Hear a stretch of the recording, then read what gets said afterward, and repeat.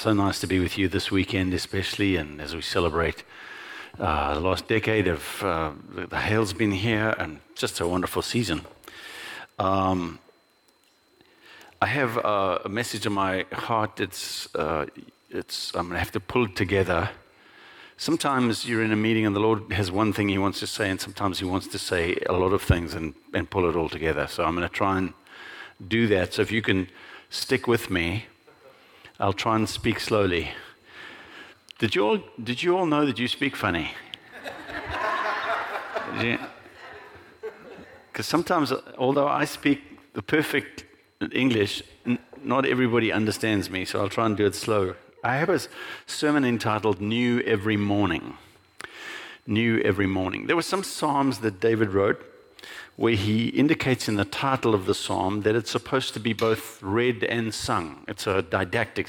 It's a psalm that is supposed to teach us something. So some of the psalms that David wrote, and one of them we're going to look at now, Psalm 65, were written like this. And he said, look, you can read this like a poem, or you can sing this to the congregation. But either way, David understood something that actually this is going to be something that launches messages. This is a teaching to the church. Now, Psalm 65 is about the great God who owns the whole earth, and He's praised throughout the whole earth, and He's praised at every season of life. And the psalm introduces this idea that God has beginnings and endings to things. That God creates rhythm and season for a reason. He creates pauses and stops and rest and margin so that there can be fresh starts and new hope and clean endings. These pauses, these stops and starts again, aid perseverance and they inspire hope. They put a year to bed and they prepare a brand new year. They put a day to rest and they start a brand new one. It's almost like the Lord gives us these opportunities to take a fresh. You've been holding on throughout the day and you're tired by the end of the day, and He goes, well, rest a little, and then tomorrow take a fresh grip and, pick up some new, remember my promise. It's almost like every day starts anew. And so let me read you Psalm 65, some verses. The whole earth is filled with the awe at your wonders, but where morning dawns and evening fades, you call forth songs of praise. God says, listen, when one day is ending and another day is beginning, that's the time that I want praise from you. Where morning dawns and evening fades, you've called forth for songs of praise, which is, you're at the end of a decade and the beginning of a new one, and it's appropriate that praise springs forth out of this church. You care for the land and you water it and you enrich it abundantly. Verse 10, you drench its furrows and level its ridges, and you soften it with showers and bless it with crops. You crown the year with your bounty and your carts overflow. I'm intrigued by verse 8, which says, where morning dawns and evening fades. Spurgeon said, for our rising hours are bright with hope and our evening moments mellow with thanksgiving. Or Matthew Henry said, the light of the morning which befriends the business of the day, or the shadows of the evening which befriend the repose of the night. God has ordained an etiquette when there is a transition time. There is a beginning and an ending. And in the middle of that transition, He wants praise and thanksgiving out of our mouths. Now, this rhythmic approach to life is important because it gives us moments where we're called to great performance, and then it also gives us moments where we're called to choice reflection. Times of massive endeavor, times of peaceful rest. And this juxtaposition of the season with the next season, this moment and the next moment, carry great promise in Scripture. So I want to just show you this a little bit because this is intriguing to me, this concept that I'm just trying to bring to you now. The Lord is kind of like saying, hold on. When the night is the dark, He's going, hold on, the day's almost here. The darkness is almost gone. We're going to come through. So Psalm 30, I want to show you this what the Scripture talks about, the new day brings with it new blessings. Psalm 30, verse 5, weeping may endure for the night, but joy comes in the morning. Psalm 65, where morning dawns and evening fades, you call forth songs of joy. Psalm 42, the Lord will command His loving kindness in the daytime, and in the night His song shall be with me, a prayer to the God of my life. God is in the midst of her, Psalm 46, she shall not be moved. God shall help her just at the break of dawn. So there's this idea that in the dawning of a day, God's going to bless it. He's going to give us new favor, new blessings, new opportunities. In the morning, the sun will come out, life will be better, all will be well. Now, this intrigues me, this idea, because I know in theology, one of the most fundamental principles of systematic theology is that God is immutable, which means he never changes. So if you believe in the immutably good God, because by definition God is perfect and he cannot change. If he changed, he would be diminished. Does that make sense? God is immutable. That's fundamental theology. He does not change. Jesus Christ is the same yesterday, today, and forever, as Hebrews 13 says. This is fundamental. I am the Lord, I do not change. I am not a man that I should lie. In him there is no shadow of change. There's many, many scriptures that deal with this. I'm just giving you a bite-sized chunk here. But the fundamental issue is God is perfectly good and upright and holy and true and wise. And so any change in his will or his nature would be a diminishment. So his character and his will and his promises are unchanging. That's very good news. Isn't it good news? Now, this is my question. If you believe in the immutable God, and you believe that he is eternal, in that he's not like people where we have limits. God is unlimited in every direction. So the flow from him, he is the source of every good thing. Every good and perfect gift comes down from the Father of lights, who is unchanging, the scripture says, right? So this eternal flow, it's not like he's ever going to run dry. Oh, sorry guys, I used up all my love.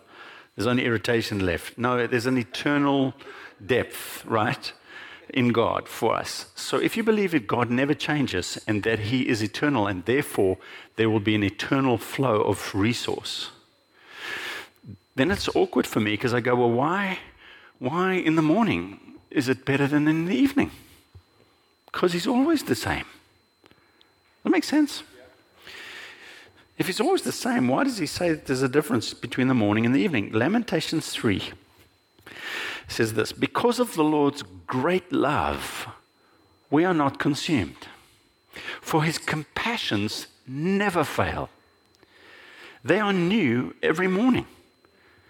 Great is your faithfulness. Now I go, how come the compassions of God are new every morning if God is immutably good and his resources never run dry? How come his compassions weren't new yesterday evening? And here's the truth. They were. It's just that God has helped us because we're not infinite yet. Our mortality has not yet been swallowed up by the immortal. We are still subject to this world and its problems and its issues and its strains. We still get tired, we still get hungry, we still run dry. And so God builds in rhythm and season. He builds in the ending of something and the beginning of something. There is the beginning of the week and the end of the week, the beginning of the month, the end of the month. This is outlined in all of Israel's history.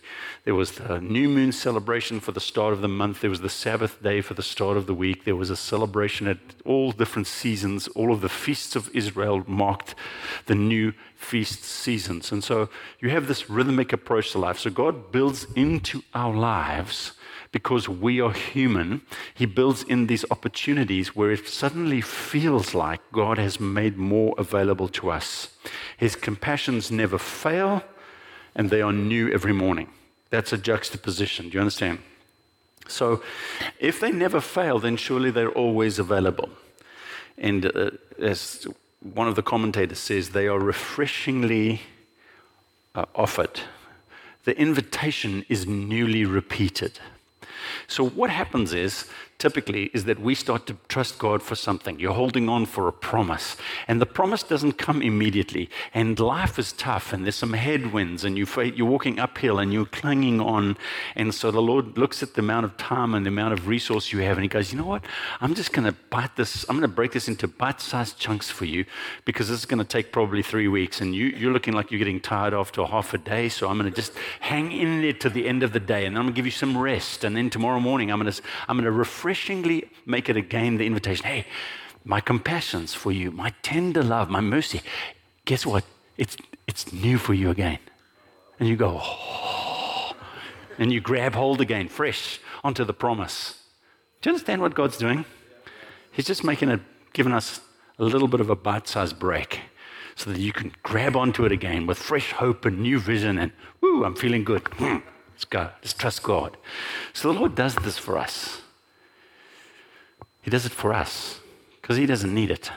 Because after a while, you start to think this through, you go, but all of the promises of God, no matter what promises God has made, they're all yes for me at all times in Christ. Right? You start thinking through, you start to go, well, the mercies of God are new for me right now, and right now, and right now. The mercies of God, the tender, loving kindness of God is available to you. But He says, great is your faithfulness. Your mercies are new every morning. At the beginning of every new endeavor, at a moment when you're trusting God again, He goes, yeah, come on. You can reach up and take a fresh hold. And when your grip is slipping and your feet have almost lost their traction, He gives you a rest, and then you can take a fresh grip on the promises. You can take a fresh run at the heart of God. You can take a fresh opportunity to call out to God. And that's why Jesus said, listen, if you keep knocking, knock and keep on knocking, and the door will be open for you. Seek and keep on seeking. You'll find. Ask. Keep on asking, and you'll receive. Because everybody who perseveres at asking receives, and everybody who perseveres at knocking, door opens for them. Very good news. When I first got married, I told my wife that I loved her, and I figured, because I'm a man, that if anything changed, I'd let her know. You know how that works. But I told you that 3 years ago I loved you. Well, nothing's changed. And then you find out that your wife probably wants to hear it more often. But nothing's changed. I still love you. The Lord promises things to us, but He understands we probably need fresh whispers of the promise. We need a fresh conversation. We need a new hug and a fresh whisper. And that's what He does. So it's the immense kindness of God, not only to make the promise, and although He doesn't need to make the promise again, because once He gives His word, He never backs down from it. Right? He cannot be unfaithful, the Bible says, because He would have to deny Himself. Even if we are faithless, He cannot be unfaithful, because He can't deny Himself. He's going to be faithful and loving to you no matter what you do. No matter what circumstance you're in, no matter what time of day it is, He's going to be who He is. But sometimes He creates these moments. If you can catch that concept, we can move. It seems like that at the start of new things, God reminds us of all the supplies that are available to us. There are new compassions. Today, there are new mercies for you. There's new hope. There's new peace. There's new grace. There's new joy. There's new love. There's extra understanding. I don't think you guys are getting it because you're not happy. See, this is really good news. And after we've rested in the morning, we get up again and we start again. We get to let go of the old and we get to embrace the new and take a fresh grip and restart refreshed and encouraged. And that's the purpose of the Lord. So whatever you need today, right now, whether it's grace or peace or a clean slate or wisdom or truth or courage or revelation, they're all yours if you will turn your eyes to the one who's the source of them all. That's the Lord Jesus Christ. So when you seek Him out, you'll find Him. And when you wait on Him, you'll hear His voice. And all of these treasures will be unlocked to you. Colossians 2, we brought it up in the prayer meeting. My goal is that they may be encouraged in heart and united in mind, so that they may have the full riches of complete understanding, in order that they may know the mystery of God, namely Christ, in whom are hidden all the treasures of wisdom and knowledge. We're at 02022020. 909 years since we had a date like this. You can look forward, you can look back. 2020 vision is our portion, no matter which way you're looking. This is the invitation of the date.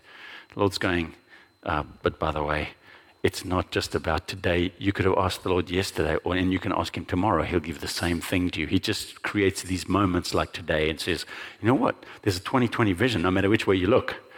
Do you want to know something? You go, yeah, I want to know. And He goes, well, all the treasures of wisdom and knowledge are hidden in Jesus. If you want to know something, come and ask Him.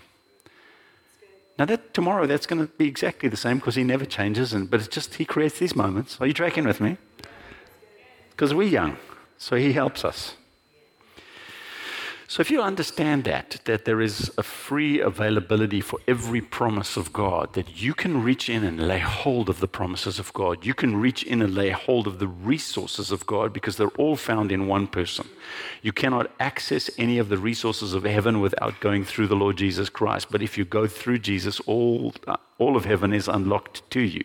Because if you seek first the King and His kingdom, everything in the kingdom will be unlocked to you. This is the way it works.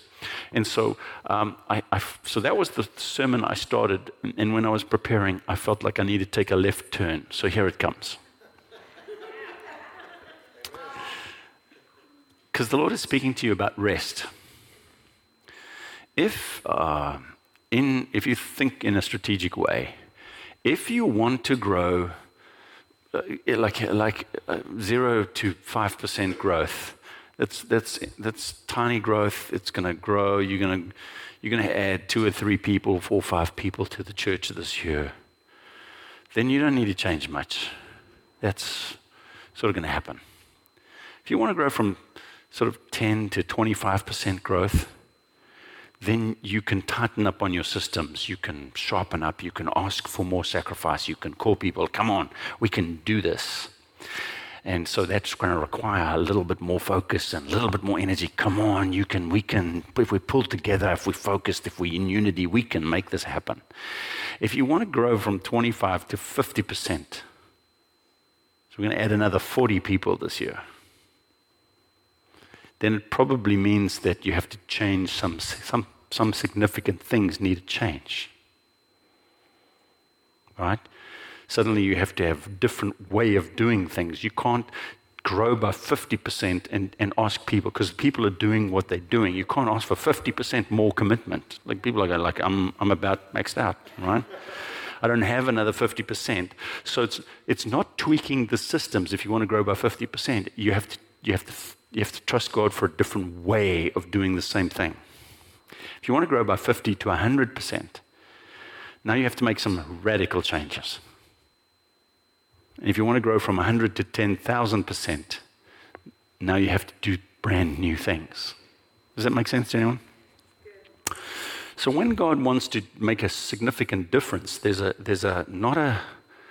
the Lord seems to be whispering to you guys every time we come is He's not talking about incremental growth, which would mean, okay, just work a little harder, pull together a little more, show a little more commitment. That would be the response to incremental growth. But God's talking to you about significant growth, which means that there's a shift change that needs to come. And so I want to talk to you about finding rest and productivity in God. That's a different way of doing things. Are you interested? Yeah. So let's look at God's intention for rest.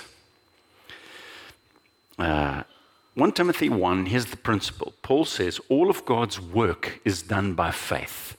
He said to Timothy, don't tell people not to be involved in all these genealogies and bickering. He said, these promote controversial speculation rather than advancing God's work, which is by faith. If you want to be involved in God's work, it always is by faith. People hear the word work and they think it's by effort. God's work is not by human effort. God's work is accomplished by faith. So there can be a banquet laid out, and there's somebody at the door guarding the door, and if you walk up and you show them, I was invited to the banquet, but you pull out look how hard I've worked, they go, sorry, sir. But look how long I've been attending church. Sorry, sir. Look how much money I've given to the church. Sorry, sir. That's not the ticket I'm looking for. What is the ticket you're looking for? What is the ticket that gets me into the banqueting house of God? It's this one, faith in the finished work of Jesus. I believe that what Jesus did. Sir, excuse me, sir, you can't go in there. Pull out my Jesus died for me card. But I'm one of the ones he bought. Come right in. See, God's work is always by faith, and so what you believe for, you can receive. But if you don't believe, no matter how much work you put in, still don't get access to what God has prepared for you. So here's the fundamental step and shift that must occur. It must go from, I need to do more work, to I need to believe God's promises more. So this is what God does. Because God does not want it to be on the basis of a human sweat equity, he wants it to be on the basis of Jesus' sweat. And so God says, anybody who believes, anybody, I'm going to proclaim my goodness. Anybody who believes that can access the goodness. Anybody who doesn't believe what I say cannot access it. And so people try and they go, well, I'm going to access it. I'm going to access the presence of God. I'm going to access the favor of God. I'm going to access the blessing of God. I'm going to work harder. And God says, the only work I'll receive from you is work that is motivated by your faith.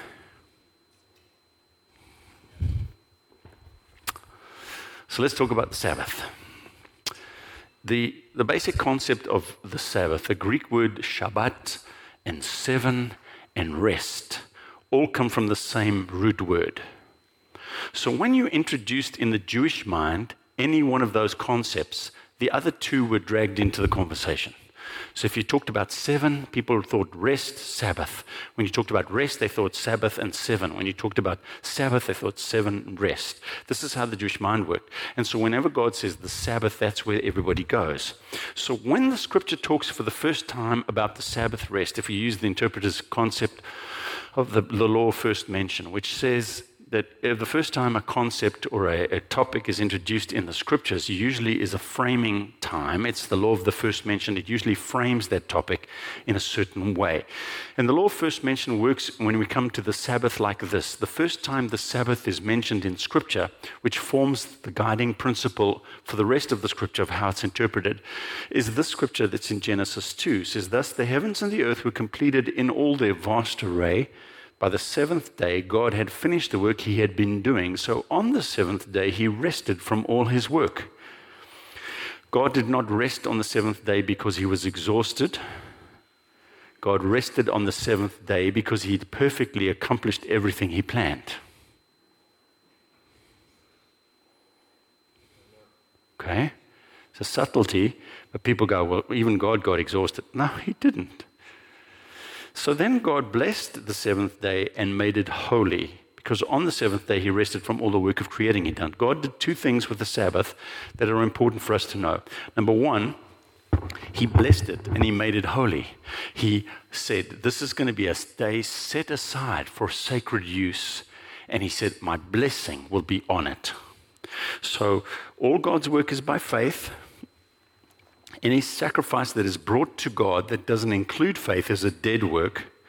And then Jesus said, Sabbath, man was not created for the Sabbath. The Sabbath was created for man.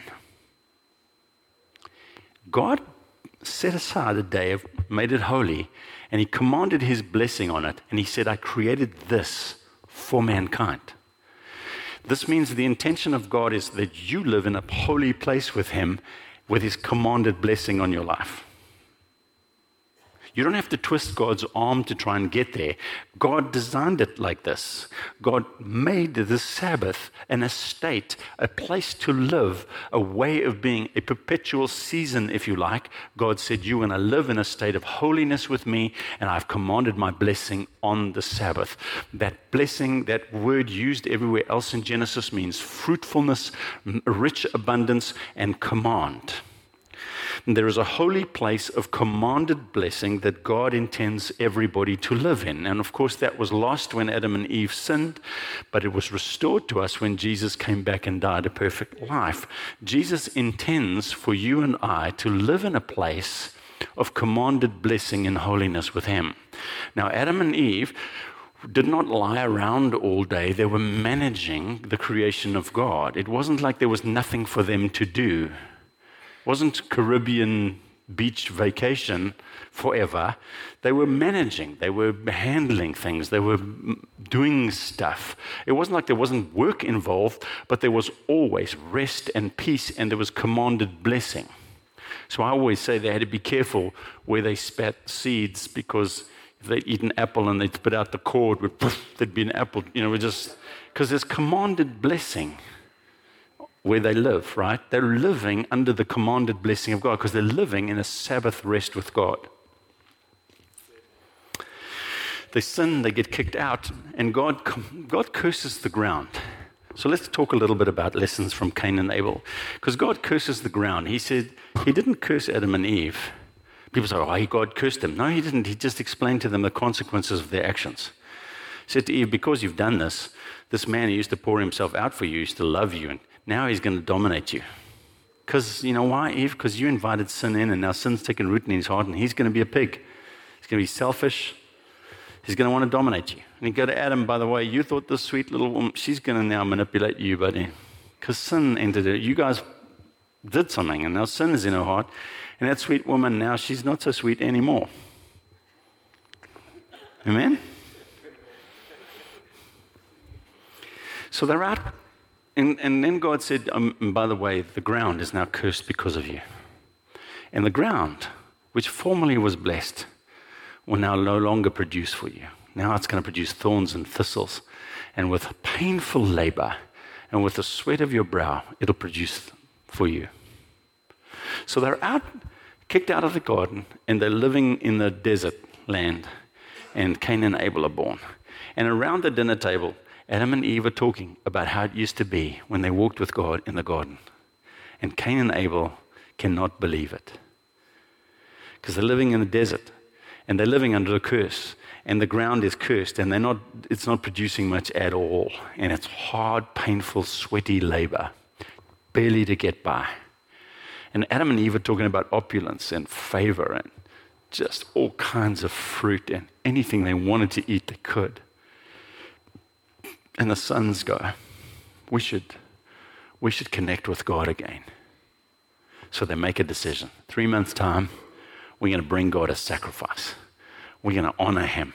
And then maybe God will reconnect with us.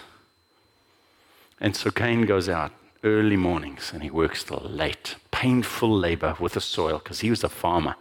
And he's sweating and he's working. And long after the sun sets, he drags himself in and collapses in bed.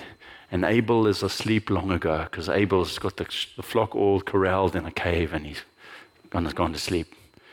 Next, Cain's out again. And after the 3 months, Cain brings in on a wheelbarrow the produce that he has sweated 13, 14 hours a day for the last 3 months.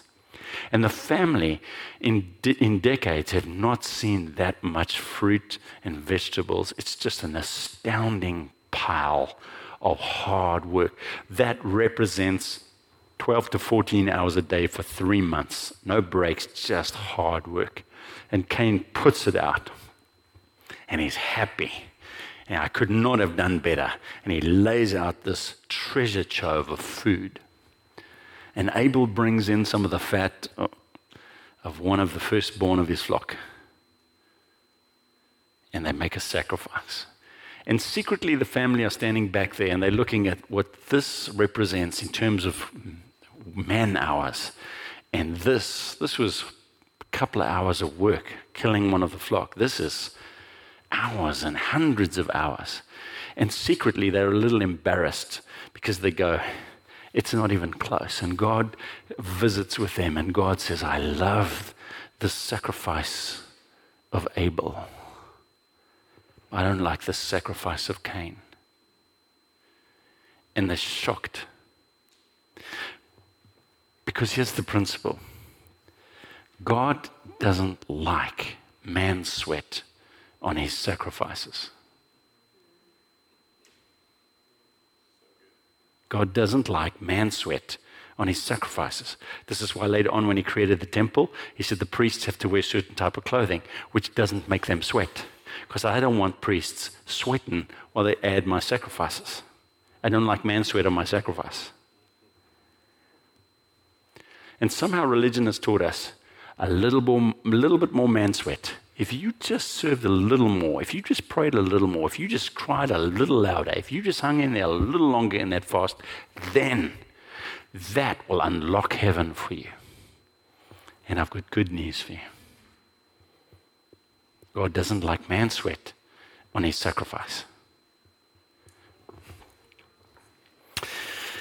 Now Abel kept flocks and Cain worked the soil, and in the course of time Cain brought some of the first fruits of the soil as an offering to the Lord, and Abel also brought an offering, fat portions from some of the firstborn of his flock. And the Lord looked with favor on Abel and his offering, but on Cain and his offering he did not look with favor. So Cain was very angry and his face was downcast. And let me just say, for those who believe that the way into God's favor is their hard work, they still get angry with the Abels of the world who believe for that righteousness and do not work for it by themselves. And so favor and blessing and intimacy with God are not secured by my sweat, but by the blood that Jesus sweated. That make sense? We've worked hard to attain a righteousness that could not be earned, but could only be awarded. That's why Hebrews 11 says, by faith, Abel brought a better offering than Cain. It wasn't by effort. It was because one of the brothers added faith to their sacrifice. That's why God liked it. It was faith. By faith, he was commended as righteous when God spoke well of his offerings. And by faith, Abel still speaks. Do you know that Abel is still speaking today? Do you know what he's saying? It's faith that pleases God. Can you hear him? Abel is still speaking today. That's why the scripture says Abel still speaks. Faith pleases God. And if you want to have a step change, if you want to step into the blessing and walk into the promises, and if you want a significant change, it's not by just dig a little deeper, guys. It's by open up your heart and believe a little more. Dare to believe the promise. But I could be doing more. Yeah, not until you rest from your own works. When you make this internal decision, I'm going to not try and earn it. I'm going to believe Jesus has already earned it for me. Something changes. Romans 9. But the people of Israel who pursued the law as the way of righteousness have not attained their goal. They have not attained righteousness. Why not? Because they pursued it not by faith, but as if it were by works. They pursued righteousness, right standing with God, not by faith. They pursued it as though the mechanism of attainment was by their works. They pursued it not by faith, but as if it were by works. They stumbled over the stumbling stone, which is what the scripture says. I lay a stone in Zion, a precious cornerstone, and to the one who believes, this stone is precious. But to those who don't believe, it becomes a stumbling stone. They stumble over the stumbling stone because they believe, like the older brother of the prodigal, that it's my effort that will unlock the inheritance to me. So the younger brother says, my dad is so generous and so kind, even his servants, even his slaves are well fed and I'm going to go be a slave to my dad. And he comes back because in his heart he said he's such a good dad. And the older brother said he's such a mean, stingy old guy. He never even gave me one time a meal to celebrate with my friends. And so when the other son comes home, his dad kills the fatted calf. They're having a feast and the older son is checked because the inheritance the second time has been released to this guy who doesn't deserve it. Because he understood it doesn't come by effort, it comes by faith.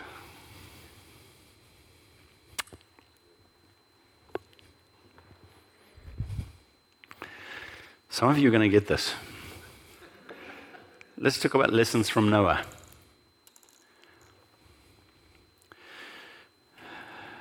Genesis 7. The Lord had said to Noah, "Go into the ark, you and your whole family, because I found you righteous in this generation, and take with you 7 pairs of every kind of clean animal." Remember we said, when you hear 7, God's talking about rest and Sabbath. Take with you the Sabbath animal, and the male and its mate, and everyone, and so they go, and that's what they do. And 7 pairs of every kind of bird, male and female, to keep the various kinds alive throughout the earth. Now the waters come down, and the flood happens. And God's judgment against the sin of all mankind at that stage, this is the propitiation. This is the flood that absorbed the wrath of God. And in the waters of Noah, all the anger and the wrath of God against every sin is completely slaked. And everybody dies except the 8 that are on the ark. And then the ark comes to rest on a mountain called Ararat. You know what Ararat means? The curse is reversed. And it says, on the first day of the first month of Noah's 601st year, that's the first day of his Sabbath century. Right? On the first day of the first month of the 601st year, the waters receded from the earth. When Noah stepped into his Sabbath century, propitiation was over and there was rest.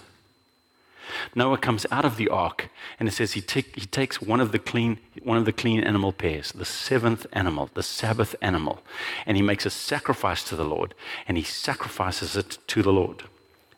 Let me just go back to that scripture. In Genesis 8, then Noah built an altar to the Lord, and taking some of all the clean animals and the clean birds, he sacrifices burnt offerings on it, and the Lord smelled the pleasing aroma. In the original language, that word, the pleasing aroma, you know what it says? When the Lord smelled the odor of rest. That's literally what it says.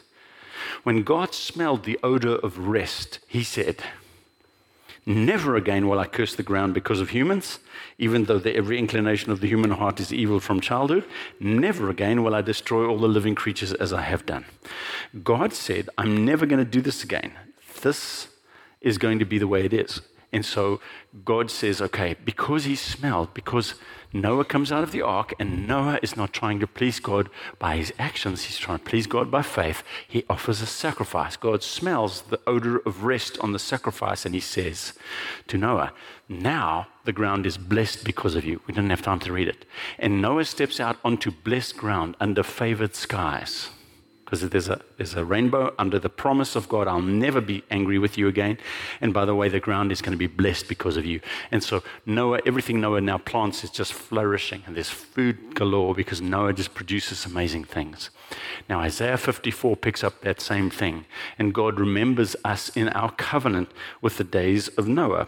In verse 54, verse 8, it says, "In a surge of anger I hid my face from you for a moment, but with everlasting kindness I'll have compassion on you, says the Lord your Redeemer. To me, this is like the days of Noah, when I swore that the waters would never again cover the earth. So now I have sworn not to be angry with you, never to rebuke you again. And though the mountains be shaken and the hills be removed, yet my unfailing love for you will not be shaken, nor my covenant of peace be removed, says the Lord, who has compassion on you." We're back to the compassions of God on you every morning. I swear, God said, the last time I swore this oath was with Noah. And I said, Noah, I swear by myself, I'll never again judge the earth like this. And he says to me, Isaiah 52, the suffering servant. Isaiah 53, how they beat and crucified Jesus. Isaiah 54, God says, to me, this is like the days of Noah. When I swore to him, I'll never do it again. Now I'm swearing it to you. I will never be angry with you. I will never remove my covenant of peace or my loving kindness from you ever again. Now here's the issue. I'm not even trying to preach. I'm just trying to read you scripture. That promise went out because I declared it again. Anybody in this room who reached up and took it by faith has access to it. Anybody. Doesn't matter what you've done, where you've been. If you just said, I believe, boom. then you have access to the unfettered favor of God on your life. Anybody who didn't believe? Because God's work is by faith. And some people go, no, it can't be that easy. I'm going to go out and fast for 21 days, and then I'm going to read my Bible for 2 hours a day, and then I'm going to witness to 25 people a day, and then surely God will be happy with me. Those are all good things, but God's happy with you right now if you receive it by faith.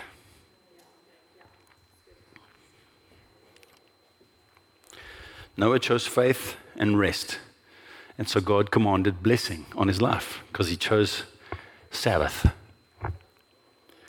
Now, Hebrews says, there remains then a Sabbath rest for the people of God. A place of invitation that God set aside from the beginning, from the first time he made man, and at the beginning of the next decade of DCF's life.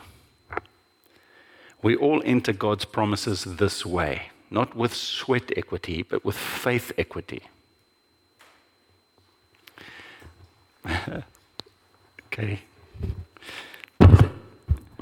Moses leads a generation to the promised land. They won't go in. You know why? Because they don't believe God. And so they die out.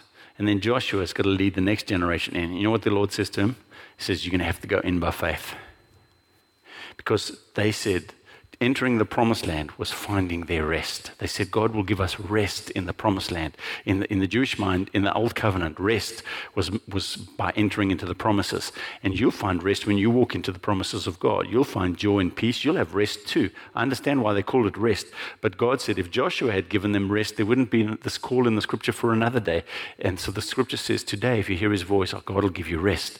There remains then a Sabbath rest for the people of God, because anybody who enters into rest ceases from their own works. Let me go, Hebrews 4:9. There remains then a Sabbath rest for the people of God, for anyone who enters God's rest also rests from their works, just as God did from his. You cannot enter the rest of God and still be clinging to, I'm going to prove myself to God. For we've also had the good news proclaimed to us, just as they did, but the message they heard was of no value to them, because they did not share the faith of those who obeyed. Now we who have believed enter the rest. Do you understand the mechanism of how you enter the rest, how you step into the promises, how you walk into the promised land is not because you obey, but because you believe, and then that faith inspires actions that the Bible calls obedience. God says the message they heard was of no value to them because God proclaimed his goodness. I'm going to take you into the promised land. I'm going to give you the houses of giants. I'm going to prosper you. And the Bible says they heard all the promises but did not combine it with faith. And they said, wow, it's a tall order. We're going to have to go and try as hard as we can, and maybe we can get this right. And God said, I didn't say you would do it for me. I said I would do it for you. And we go, well, I'm going to make myself clean. God said, whoa, I didn't say you need to do it for me. I said my son would do it for you. Your job is to believe. So the way they went into the promised land, and we spoke about this last time, there was a river in flood. He said, pick up the ark and walk at the flooded river. And they got closer to the river, and the river was still in flood. And one step off the river bank, the river was still in flood, because God had said to Joshua, I'm going to give you everywhere you put your foot. And if they'd have stopped on this side of the river, then this would have been what God gave them. If they didn't have the faith to put their foot in a river, they would have never seen the river dry. But the first time the first priest put his foot in the river started to slow down. And by the time they got to the middle of the river was dead.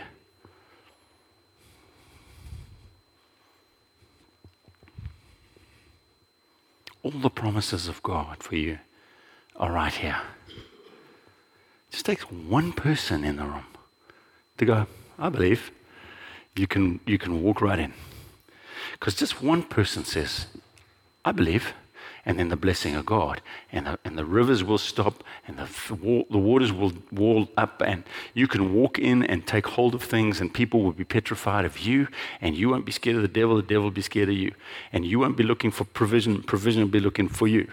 And you won't be worried about war. You'll have won the war before you got there, because you walked in faith. And anytime you walk in the faith of God, this is the key. So I feel like, let me close with this. The call of God to DCF is not to more effort, but to more faith. That's why this message about the promises rings so true for me. There are promises God has spoken. Promises are currency in the kingdom. In the spirit realm, promises are currency. If you'll take a promise from God and add faith to it, it happens. Many years ago, I was a teenager. I was hungry. I came home. My mother was out working. I was hungry. I felt like a cake. I found a cake mixture. I threw it in a bowl, and I added water, and I stirred it up, and I put it in a baked solid, like a brownie, and it was supposed to be I thought it was just add water and stir, but then I found out there's milk and eggs, and there's all sorts of things you got to add. And so the promises of God is a one-step process. Just to add faith and stir. Just add faith. God's got some promises for you, and I would just echo the word.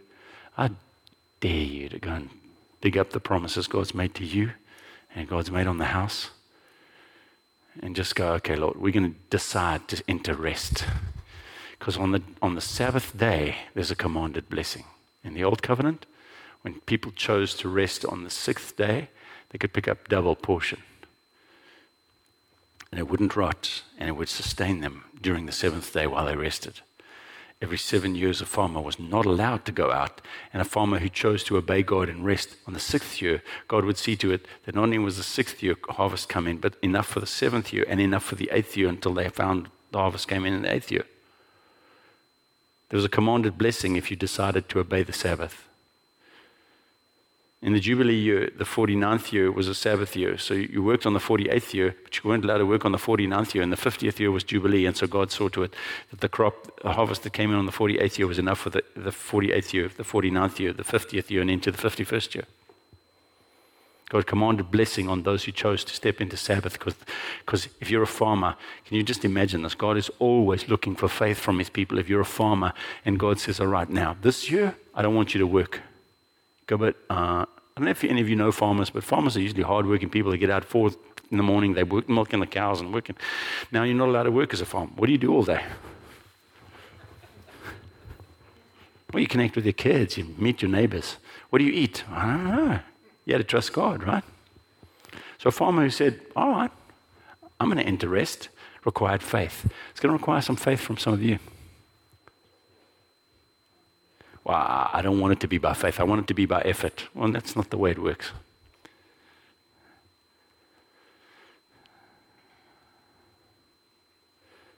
I feel like there's a call in the Spirit for the Lord to say, hey, I want to bless you, but I want you to be in rest, and I want to command my blessing on you.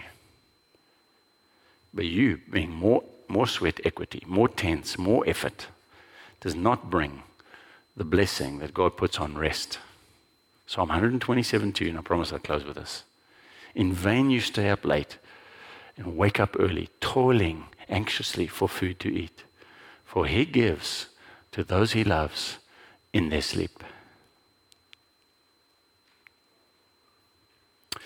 Father, I thank you for what you're doing in this church and what you've proclaimed over this season. That there is a place of your commanded blessing, Lord, when your people choose to rest. And I pray, Lord, for DCF.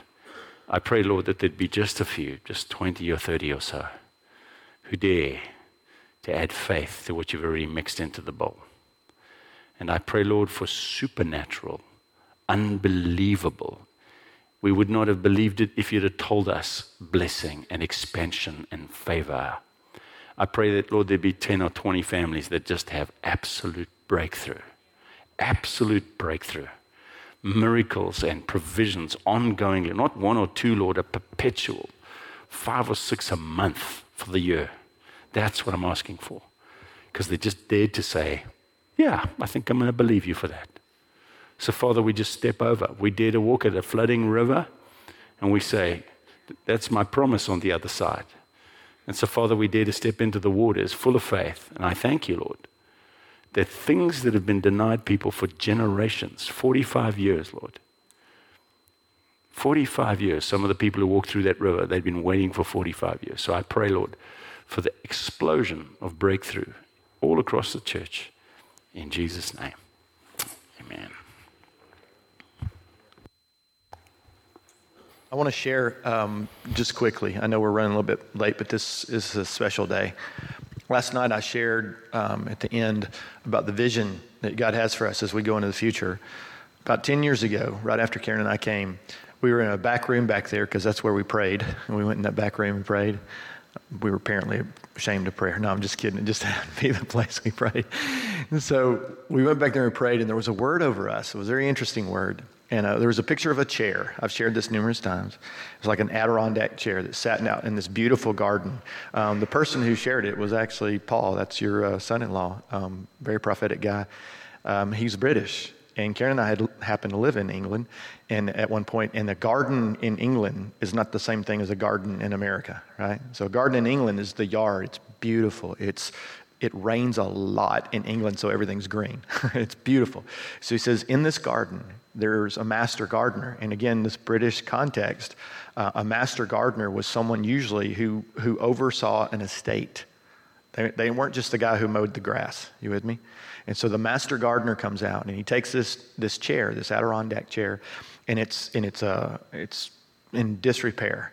It's been painted numerous times, but the paint's chipping. It's just looking rough. And he takes that chair and he takes it into his workhouse, into his workshop, and he takes it out of the elements and he puts it in a safe place and he sands it down. And I remember hearing that in a governmental word, and I was like, oh, Jesus, help us all. Because sanding is not fun in a church. That means old things are going to have to come off, and it's not real pretty. So I'm like, Lord, help us. And then the next word was, and he got it down to the natural beauty of the wood, and then he shellacked it, he covered it, and he made it beautiful. His original intent. And then he made it safe. He covered it. It was protected. And then he took it out and he sat it in the garden. And that was the end of the word. And I've been thinking a lot about that over the last 10 years. And it just hit me as Greg was talking. That picture could have been anything. It could have been a car, right, that needed repair, with an opportunity for ministry to, because oftentimes vehicles are ministry. It wasn't. It was a chair.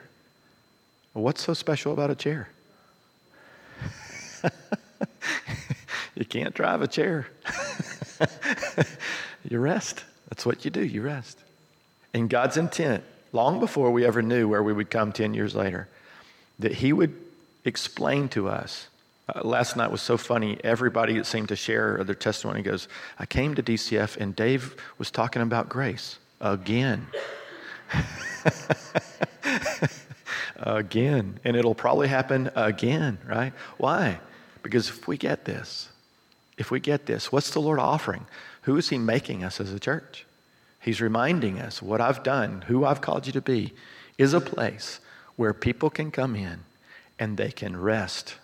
They can understand what rest really means, and they can learn this principle Greg shared today, that it's not by your effort. So most of us have come in with sweat hanging off our brow. Some people walk in, I just want to wipe their head for them. Like, can you just sit down for a second? Working so hard. But at some point, it takes this measure of faith, this moment where you go, that's different than what I thought, and I'm willing to rethink this. I think it very interesting, Kyle shared. We had Kyle's testimony. And here's one of the youngest guys among us. And today happened to be that day. Val pushed in. We don't normally do a testimony if someone comes the same day. Val pushed in. She said, I think this is important. And I just want to end it with this. I don't think it's an accident that one of the youngest among us, right, comes in as his whole concept is, I give to the Lord because I believe God's good. I believe he will take care of me. I believe he will help me get a bicycle, right? So when he wants to work hard and go, no, I can't give God my money. I have to save it all up because I have to pay full price. and I can never afford it. And then he goes and he gives in an act of faith. And he says, Lord, I trust you with my money that you're going to use it for your purposes, and I trust your way, not my way. And I'm going to rest with my money. And right away, he finds a bicycle that's 3 times less than what he was willing to pay. I don't think that's an accident. So I just want to remind you again, we're onto something. We're onto something. And what God is doing among us is amazing. It's beautiful, and it's ongoing. And it is ours because of the goodness of God, not because we're so special or did anything right or worked too hard or I worked harder than anybody else, but because we simply, like that son who came in and said, I believe my father's a good father, and I'm going to place my trust in him, and I'm going to just be part of my father's business. And now everything he asked me to do, I don't have to come up with the way to do it myself. I don't have to come up with the money. I don't have to come up with the resources. I have to trust that because I'm part of my Father's kingdom and he's the king and he's my Father, that every resource that I will ever need to do his will has already been made available to me. Amen? That's good news. Will you stand with me?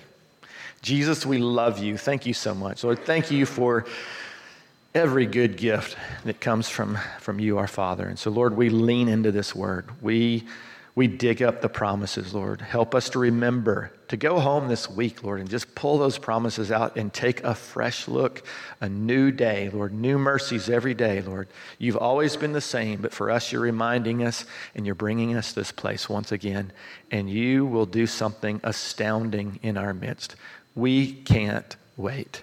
In Jesus' name we pray. Amen.